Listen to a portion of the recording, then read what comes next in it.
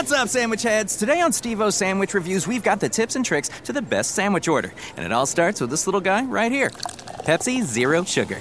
Partial to pastrami, craving a Cubano. Yeah, sounds delicious, but boom! Add the crisp, refreshing taste of Pepsi Zero Sugar and cue the fireworks. Lunch, dinner, or late night, it'll be a sandwich worth celebrating. Trust me, your boy's eaten a lot of sandwiches in his day, and the one thing I can say with absolute fact, every bite is better with Pepsi. This is the Epilogue Audio Experience. We often talk about environment stability and sustainable economic development. But as young people charting career paths with entrepreneurial dreams, can we really keep social, rather environmental impact at the core of the way we structure our career? Because, well, clearly if the environment fails to support us, career conversations and plans would be futile, wouldn't they? Welcome to Voice of Achievers with me, Ashika, as we sit down to decode an important aspect of careers, of growth, with our guest, Mr. Satya S. Tripathi, who is the Secretary General of the Global Alliance for a Sustainable Planet.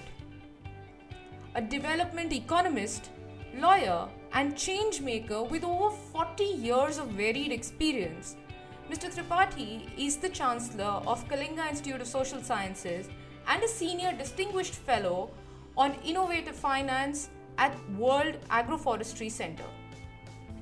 He served with the UN for more than 2 decades in key positions across the planet and was most recently the UN Assistant Secretary General, Head of New York Office at UN Environment and Secretary of the UN Environment Management Group. His other strategic engagements with the UN include Head of Human Rights Investigations for the UN in post-war Bosnia, the UN Recovery Coordinator where he facilitated international cooperation and funding for post-tsunami recovery efforts, and so many more. Mr. Tripathi was instrumental in achieving transformative social and environmental impact for millions of people in developing countries. He's previously served on the World Economic Forum's Global Advisory Council on Forests. We are so fortunate to have you on the show. So happy. Thank you for having me.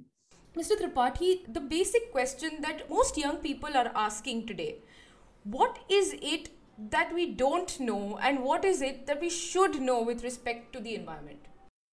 I think it operates at 2 levels. The first is, of course, knowledge. Some may have knowledge of the intricate science around environment, climate change, weather patterns, long-term trends, short-term trends, greenhouse gas emissions, acidity of oceans, planetary boundaries. It's quite a complex package of issues to consider if you're talking about knowledge. But what is even more important is being sensitive. Being sensitive to the fact that, and that doesn't require knowledge, that requires emotional quotient, as we call EQ. The same way we ought to treat fellow human beings well, we ought to treat fellow species well, because the world has roughly about 8 million species, and we all have a right to exist. We all actually exist in a very harmonious way in something that is more popularly known as the web of life. The biodiversity that helps us survive. Humans won't survive if a lot of microbial creatures under the soil, the subsoil, or in the oceans were not producing oxygen or not releasing the nutrients, as is the case with the microbes under the soil. All the food we eat, of course, there's photosynthesis, but that energy then goes into the soil. So every plant that stands on Mother Earth has a predator-prey relationship with the creatures below the soil, what we know as microbes. So during the day, the plants produce the energy that then goes down to the soil for the creatures there to survive, and they draw their sustenance from them. And in the evenings, when there is no photosynthesis happening, and then the plants have to survive, they need the energy, they draw it back from the soil. So there's a predator and prey relationship going on 24/7, 365 between the creatures above and the creatures below. And that amazing act of interchange and shared living that actually helps humans and many other species survive that depend on plants and other agricultural producers to survive. So that doesn't require much knowledge. That requires being sensitive, being respectful to what you see and what you don't see. That's the first thing. The second thing is the world wastes about 40% of everything that is produced.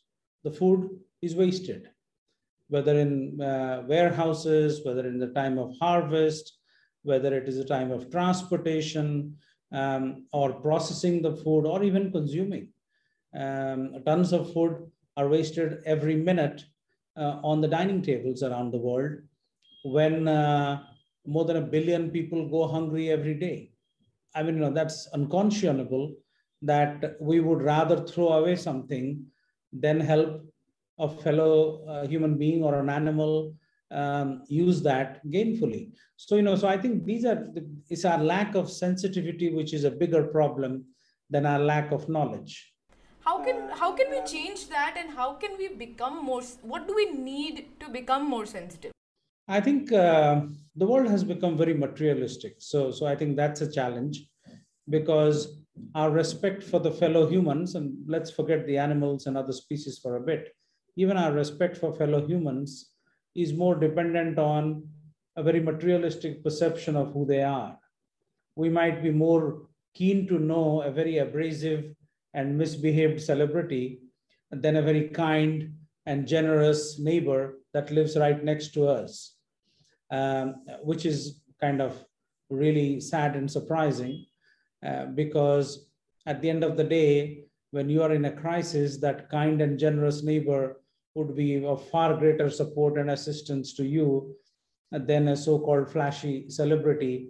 That's something to keep in mind. But the one thing that youngsters, and I am blessed with 2 children of my own, what I find in general among young people is that somehow they have picked up this idea, generally observing the world around them, that you need to have some grand plans, to get ahead in life. If I go back, let's say 40 years, when I was a young individual, I did not have a clue what I'm going to do next. Much like many people, I had a lot of ambition and imagination, of course. But so a few years ago, I was speaking at the University of British Columbia, and a young student asked me a question. She said, you seem to have had a fascinating career. How did you plan all this? And I said, the truth is that I planned nothing. It is all. Really? It is. I planned nothing. It is just everything is happenstance. So the advice I can give you, I told her, is that at different stages in life, you will have opportunities. What you need to do is to make the best of that opportunities. There are no grand plans. Grand plans never worked out. So if you have a grand plan, and if you are pursuing it 20 years later, you'll be completely broken. Your grand plan will be nowhere near achieving, and that doesn't work. But if you're kind, if you're generous, if you open up your mind to the world around you, if you learn everything that comes your way at every stage, there's no stopping of learning. It's not like you got a master's degree, then you stop learning, because the master's degree actually gives you a few more tools to appreciate the world better, a few more analytical abilities, a few more interpretation possibilities. So my advice to young people would be 2 things, and very important things that I have learned from my life. Don't have any grand plans. They don't take you very far in life. At every stage of your life, you will have opportunities. Pick up the opportunity that gives you the best possibility of learning and strengthening your intellectual abilities. Intellectual does not necessarily mean, 2 plus 2 equals 4 or 4 plus 4 equals 8, but intellectual abilities is also the EQ, not just the IQ. But being intellectual is being sensitive to A, knowledge, but we also understand that the more you know, the less you know. I read as a kid a beautiful story about Thomas Alva Edison. Somebody asked him once, he said, you must be so proud, you've invented so many things, and you must be very proud. Incidentally, when that conversation was happening, he was on the shores of an ocean with a very pebbled beach. So he said, I have actually picked up a few pebbles along the shores of the ocean of knowledge. What is there to be proud about it? And he was actually not being modest. He was actually saying it as it is. Now, after thousands of more very consequential inventions on the planet, we know that Edison was actually being truthful, not being modest. No matter how great his inventions were, he had actually picked up a few pebbles along the shores of the ocean of knowledge. So that's what it is, So don't think you've arrived in life because you've gotten a degree. It has only gotten you a little further. So that's very important. So as you do that, so at every phase, when you do well, it'll take you to the next level. In a funny way, it's like playing Super Mario. You don't know what's coming your way, maybe a little bit, but not all of it. As you start, you will know when to jump, when to catch. And that will keep taking you to the next level and the next level. And then, when you look back 10, 20, 30, 40 years down the line, looking back, you'll say, wow, I have had a good journey. So I think that's what is important, yeah? I want, because you made the Mario reference, let's go back to the second level of the Mario game. And let's go back to a young Satya, completed his masters and getting into the career space. What was some of the major concerns and what were some of the major challenges? The reason I ask this is because there are many youngsters who are today at the beginning of their career trajectories in the middle of a pandemic. There are millions and millions of children that have no resources. So my experiences I don't think are very useful for them because, I didn't come from a very rich family or anything, but I came from a normal family that was able to always look after all my needs. So I really didn't have to really struggle or they say sympathy is knowing how others feel. Empathy is feeling how others feel. So they certainly have my sympathies, but that empathy I can try, but it is very difficult to understand the pain of a person that has nothing. And then they pull themselves up by their bootstraps, as is popularly said, and they make themselves amazingly resilient young individuals. So they have all my respect. I am not one of them.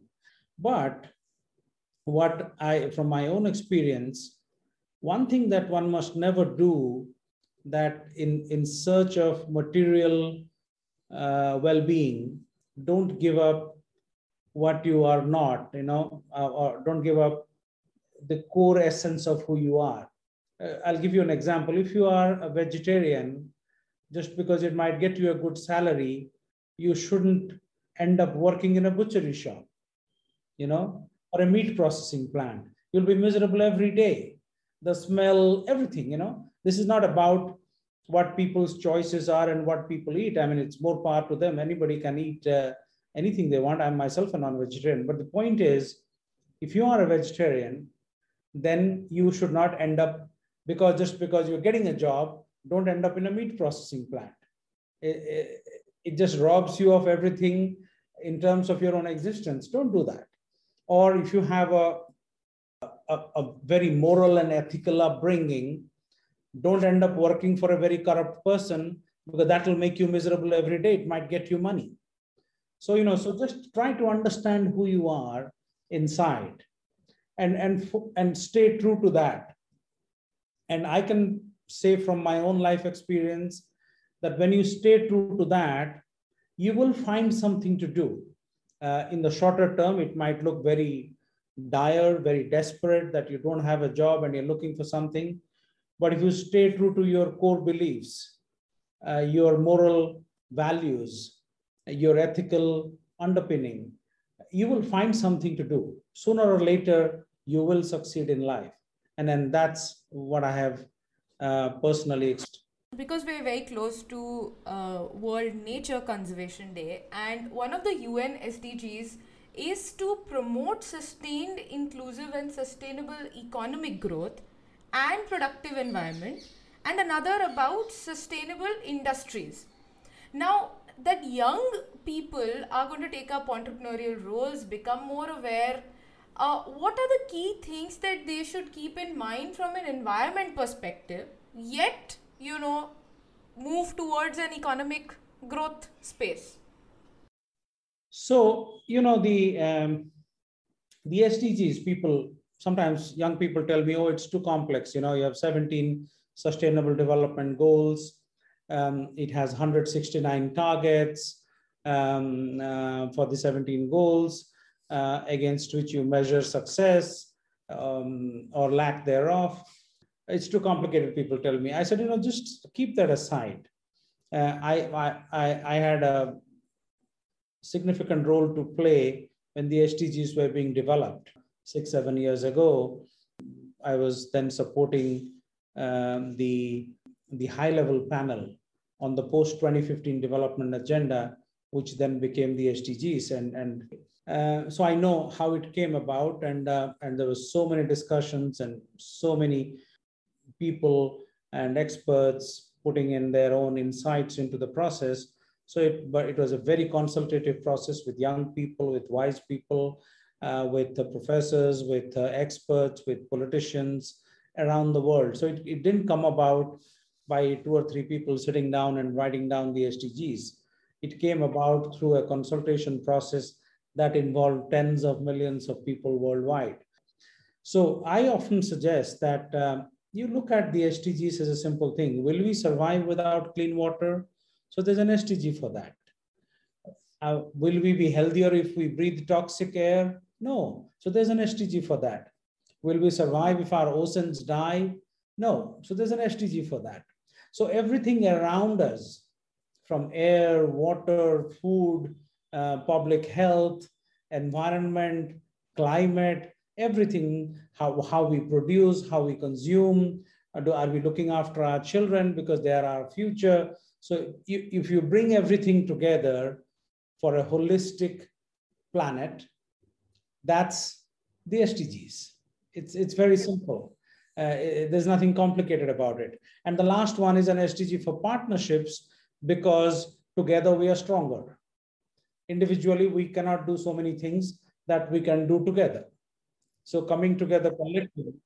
How is the process of putting the SDGs together? No, putting the SDGs together was very simple. There was a high-level panel that made some recommendations.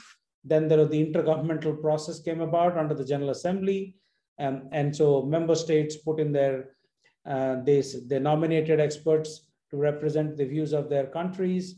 So those experts then got together and then produced the draft, that went back for consideration of the General Assembly, and finally the General Assembly adopted it. So it was a very consultative process. It was not cooked up by some experts in a closed room. People even voted on it. What do you think is more important than the other? Hats off to everybody that was involved. And when I say everybody, I'm talking about tens of millions of people around the world that contributed to what it should be, what it should look like. Mr. Tripathi, what I wanted to understand is that when young people are beginning their entrepreneurial journey, their careers, their professional journey, how can they ensure that there is economic growth and development on one hand, and there is sustainable environmental development on the other? Well, it's all in the same hand, if I may, because a false binary has been created where people present the argument that if you protect the environment, you can't have economic growth. There's nothing farther from the truth. You can actually have economic growth while protecting the environment. If you look at Costa Rica, it is one of the cleanest and greenest countries on the planet. And they are not a poor country. They have protected their forests, they have protected their rivers and their oceans, and they are one of the most vibrant countries in the world. Right in our neighborhood, look at Bhutan. They are one of the greenest countries on the planet. Even tourism, they are very careful to decide who they let in. So it's not like millions of people are coming in. They say, we have our culture, we have our people, and we will only allow a smaller number of tourists to come into our country every year. And that works wonderfully well for them. So, so there is no one standard model how you do this. There are so many different ways. They're as diverse as humans are and our imagination is. But the basic guiding principle is we have to understand that Mother Nature, the abuse of Mother Nature cannot continue the way it has been for 100+ years now. What should we do? What should young people be doing about this? And what are the simple steps or the simple actions that they can take to be able to contribute? Well, I often say this, a problem created by 8 billion people, so that's what roughly the population of the world is, cannot be solved by a few governments and few corporations. People have to solve the problem. And simple things, you step out of a room, you switch off the lights. How difficult is that? Or you're in a restaurant, you're in a buffet, you don't have to fill your plate and build a mountain on your plate when you are only going to eat 2 spoonfuls of it. What is the point? You can always, and I read some study which was really mind-boggling, is that once people settle down to eat, they don't want to stand up again and walk to the serving area. So why can't we take small portions and then go back again? Because the food is not going anywhere, we have paid for it. People have hundreds of pairs of clothes in their wardrobes that they buy, maybe wear once and never wear them again. There are many countries where if you just picked up the toys that are hiding in the basements of people because they were bought and never used, even the packets never opened, you can actually give toys to hundreds of millions of children worldwide. So I think that's what is important, that for us to understand there are no unlimited resources, there is no planet B. So while we talk about going to Mars or going to the edges of space, just this coming weekend, Richard Branson would be heading out to the edges of the atmosphere. And then a few days later, Jeff Bezos is heading off. I mean, that's good, that's demonstrating science and I have nothing against it. But can we, for God's sake, provide as much attention and time to making our own planet a better place instead of spending time to go to Mars and other places? We need to fix our planet before we think of going to other planets and imagining how we'll grow food there. And I'm sure young people must be wondering all the time, what's wrong with these adults? They need to fix their own planet first before they head out anywhere else. The fact that you have been in this space for over 40 years, tell us, as a career, what are the 2 important factors that kept you motivated to be in this career for so long? And what are the skills and characteristics that it takes for someone who's just starting out to be in this career space? It's rather simple, actually. Always, whenever you do something, always consider how does it impact others.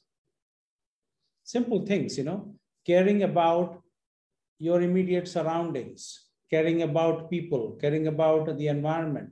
I think that's crucial. And if you do that in everything you do, you'll certainly find you have a blessed life. And this is not about knowledge. This is not about money. This is not about opportunity. This is just about being a kind human being, that you care about others. So every action, Newton's law, every action has an equal and opposite reaction. So whatever it is you're doing, is it likely to annoy others? Is it likely to hurt others? And by that, I don't talk about humans alone.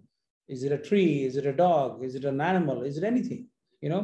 So if you cared enough, sometimes you come across people that in the summer heat, they're worried that animals might not get water to drink. So they bring a pot of water and they leave it outside. Now that's hats off to them. They really care. This is not about whether the animal will stand up and shake your hands. That's not, or appreciate you even, but that you can see it in their eyes when they have had that water and then they look up to you, you realize that you are being blessed. So that's what you need to do. So it doesn't require anything. It just requires us to be better versions of ourselves. So that's the first thing, because that will then reflect on everything you do. If you care, your colleagues will think very well of you. So when they are whispering, they'll say, Yashika is a good person. She cares. And then suddenly, when your evaluation is being written by your supervisor thinks Yashika is a good person. She needs to be recognized. And then when it all adds up, somebody is getting promoted, Yashika will be in the front of the line because everybody thinks she's a competent person, she's a caring person. So, so that's the first thing. I think it doesn't require anything for us to do that, Poor, rich, tall, short, fat, thin, doesn't matter. You can be a kind person, So that's the first thing. The careness quotient, I see. CQ. The caring quotient. So, and the second thing is, wherever you are, whatever job you've gotten, sometimes it is by force of circumstances, you desperately need the resources, you take a job, do it well, don't hate it. Because as long as you are in that job, you have a responsibility. So don't speak ill of your job. Because a lot of people say, oh, I'm in a miserable job. Nobody is in a miserable job. It's the person who's miserable. Jobs are not miserable because another person in the same job would think they are blessed to be in that job. The jobs are not miserable. It's people who are miserable. So don't be miserable, Consider anything that comes your way, do it well. What has been the most challenging aspect of being in the environmental space for so long? Well, the most challenging thing is that sometimes, it's difficult to convince people because they are too clever for their own good. So they think that, you don't understand and, there needs to be economic growth, but you cannot have economic growth at the cost of the environment. Consider a bank account, okay? You put 1,000 rupees in a bank account, and if you keep drawing 100 rupees every month, what will happen in 10 months? You'll have nothing left. But if you didn't do that, and if you let the bank take your money and lend it to somebody, then get some interest out of them, and then a part of it comes back to your account, so perpetually you will keep earning that interest because you kept your principal intact. Same with nature. You can't keep drawing from nature without consequences. But if you keep drawing within the regenerative capacity of nature, then nature will support us, serve us, help us for millions of years to come, as it has done in the past. There are 8 million species. No other species is responsible for the state of the planet, only us. And we need to change that. And it is not going to go on for very long. Canada is burning now. If you look at different places in Canada, the wild, the bushfires in Australia, it's just happening everywhere. It is happening because we have altered the fine balance of nature, and we have to pay a very heavy price. So we need to stop. Do you see a ray of hope with youngsters today?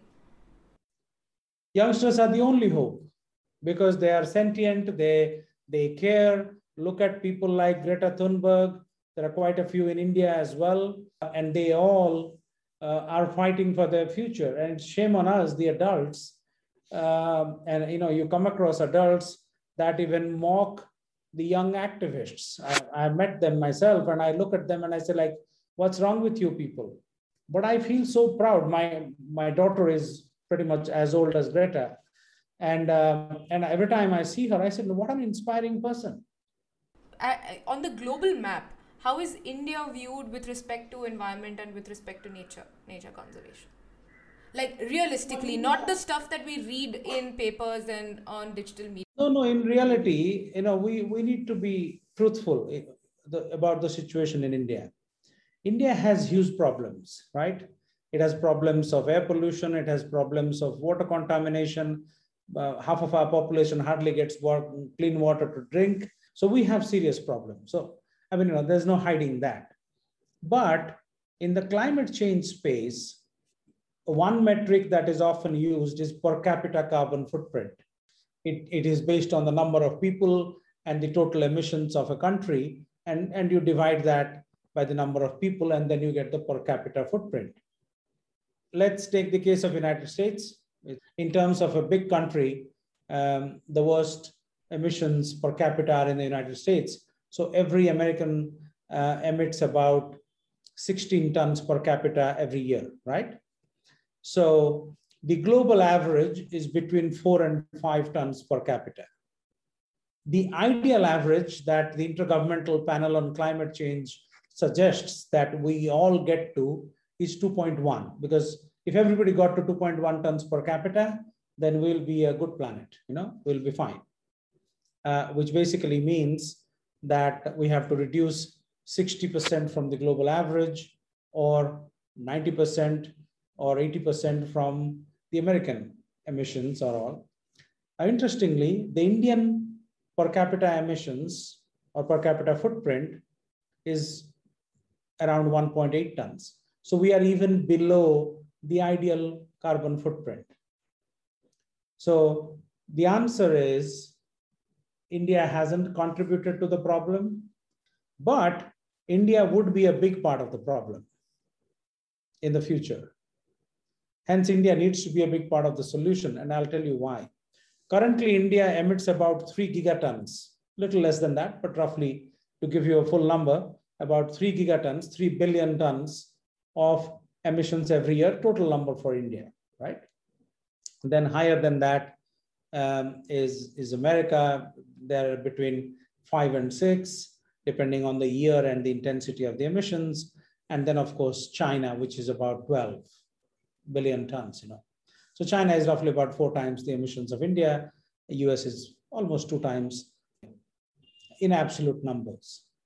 But the problem is that while the American emissions peaked in the 70s, and they are dropping actually consistently.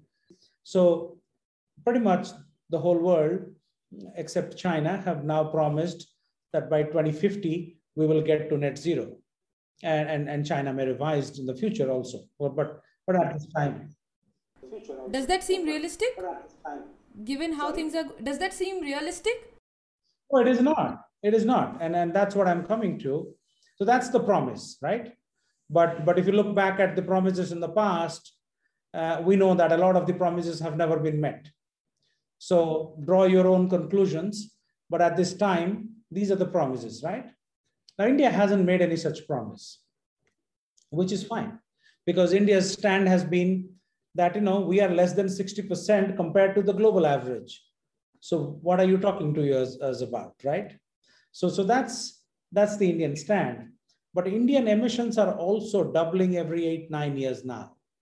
So which means that by 2040, if India does nothing and keeps growing at the same rate, they will get to about 14 billion tons per annum, which is an extraordinarily large amount of emissions.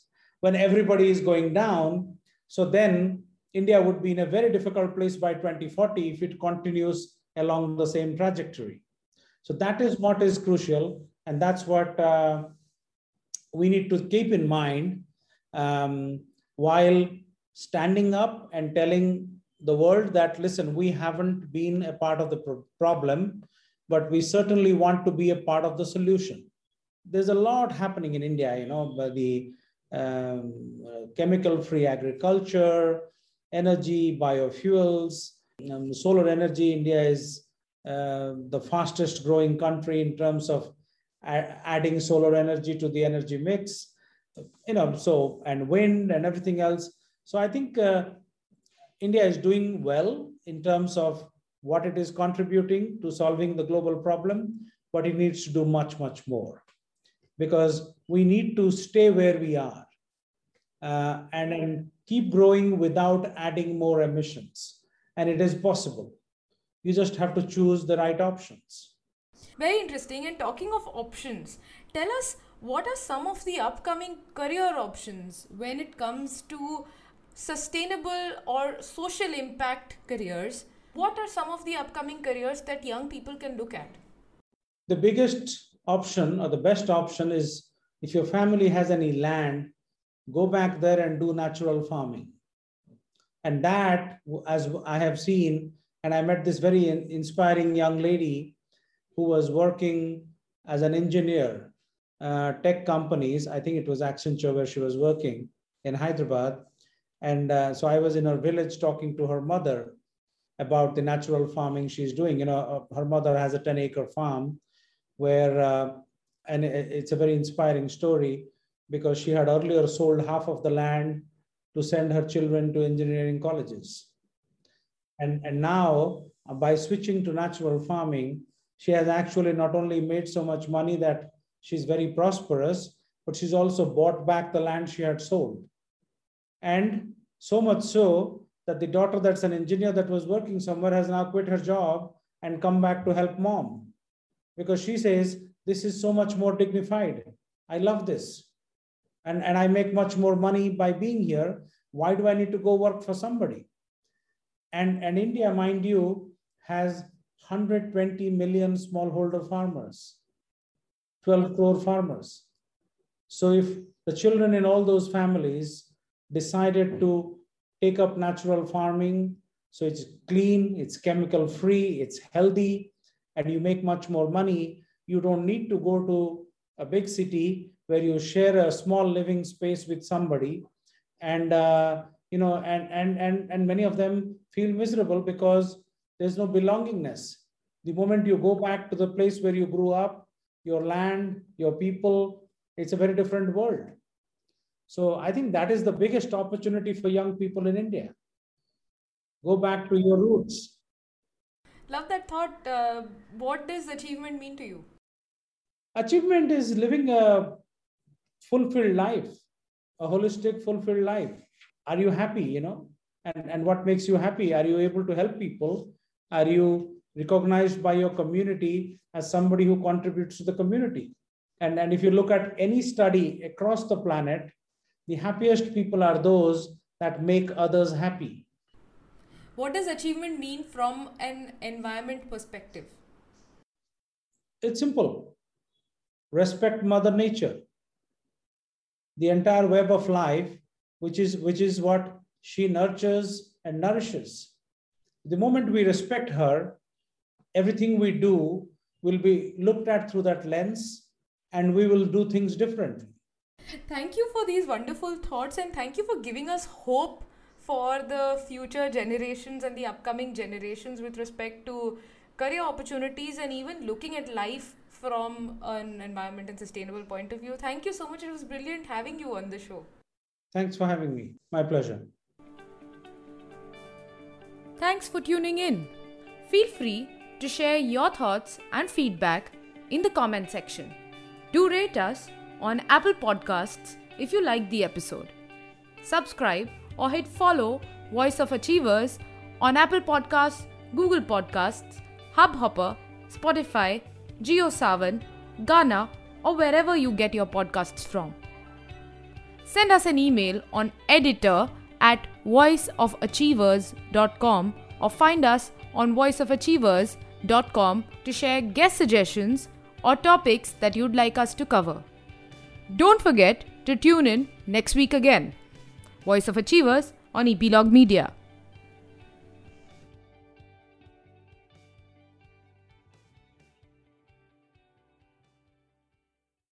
Tennessee just sounds perfect. Whether that's live music, the crack of a campfire, or kids laughing on an adventure. To start planning your trip, visit tnvacation.com. Tennessee sounds perfect.